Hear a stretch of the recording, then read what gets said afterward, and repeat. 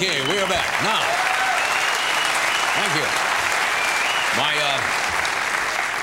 We have tonight a young comedian from Boston making his very first appearance on network television. He's a little bit unusual in the field of young comedians because he deals in political humor and social commentary.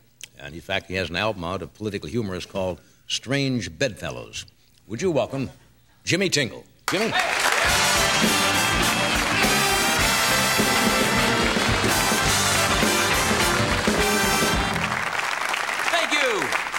Thank you very much. Nice to be here tonight.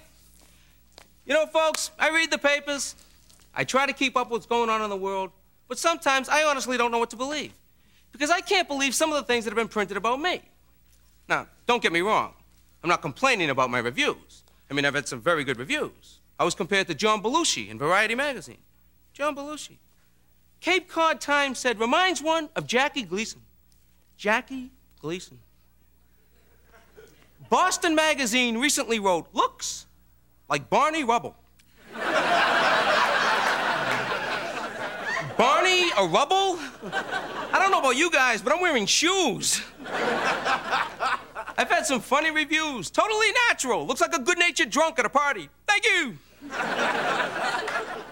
A stocky character from Boston, Massachusetts, with beer gut and productive sweat glands. The pink-faced Tingle worked hard, throwing his arms and shouting his punchlines. Crazy, intelligent, excellent humor. Now, I don't know about you people, but when I think of intelligence, a loud, sweaty man does not come to mind. And the pink-faced Tingle sounds like a bird that escaped from the zoo. Children, get into the house. But, Mother, get into the house now. The pink-faced Tingle's out there. He'll bite you. You'll sweat and scream on television. Now get in the house. I was actually reviewed as being a smug comic once. Smug, which means you think you're better than other people. And obviously, folks, if they're comparing you to Barney Rubble, anybody's head would swell. A smug comic whose act went over like the Hindenburg. The Hindenburg? Do you remember what the Hindenburg was, folks? A blimp that exploded. In 1937, 85 people died. Okay, maybe I'm not a comic genius, but an aerial disaster? So I don't know if I can judge, believe what I read in the New York Times about Gorbachev or Arafat. I don't know what to put on my own resume based on these reviews. I mean, what am I supposed to say? Yeah, I'm Jimmy Tingle. I'm an extremely funny, loud, crazy, sweaty, drunk, pink man. Who thinks he's better than other people just because I'm a cross between John Belushi, Jackie Gleason, and a prehistoric cartoon character, and I have that rare and unique ability to levitate off of a stage, hover out over an audience, and explode. I'll do it!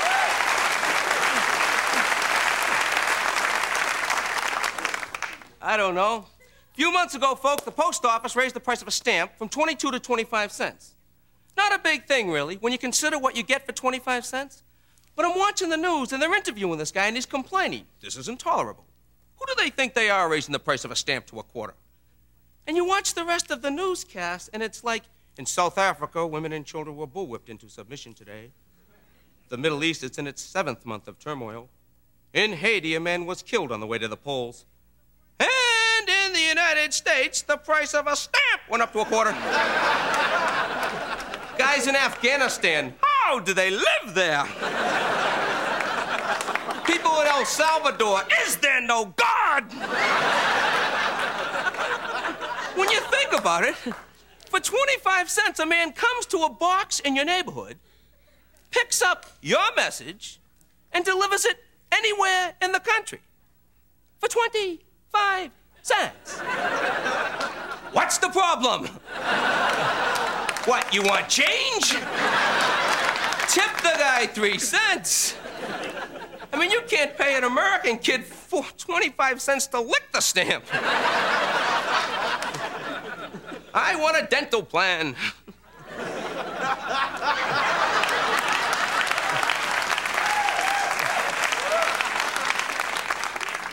I don't know, folks. The priorities, where do they lie?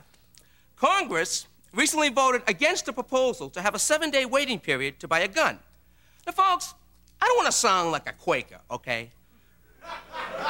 But, like, is a week a long time to wait to see if Hinckley is qualified to own a gun? Hey, I'm an American. I pay my taxes. I'm in an argument. I want a gun. I want it now. Well, we're sorry, sir, but you're going to have to wait at least a week for the gun. A week? The guy will be gone in a week. Well, that's the point. I mean, a 7-day waiting period to buy a gun, and Congress is against it. Folks, it takes 8 days to get a phone.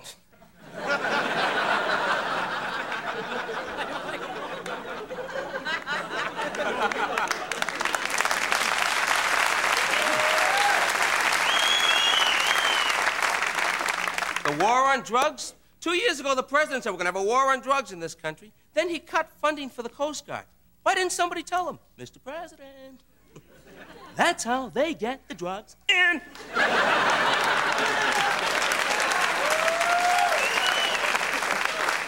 On the boats.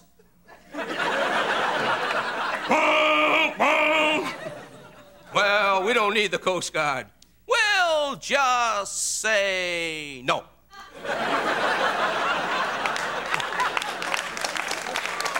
Oh, surely that'll work. Is that General Noriega bringing 30 million tons of cocaine into the country? Nope.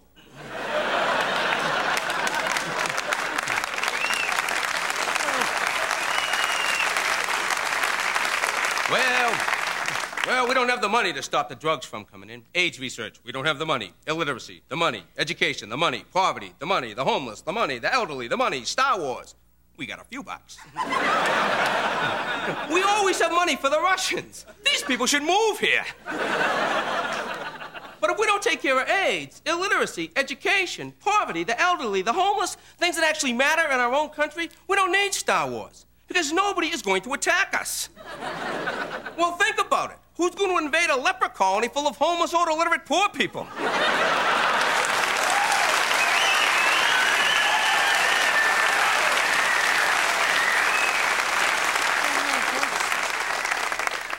I was reading 2 weeks ago that between Ronald Reagan and George Bush, they still can't remember, between the both of them, whether or not they were involved in the arms sale to Iran.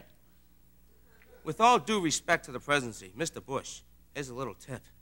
In the future, if you sell guns to people that take Americans hostage, jot it down.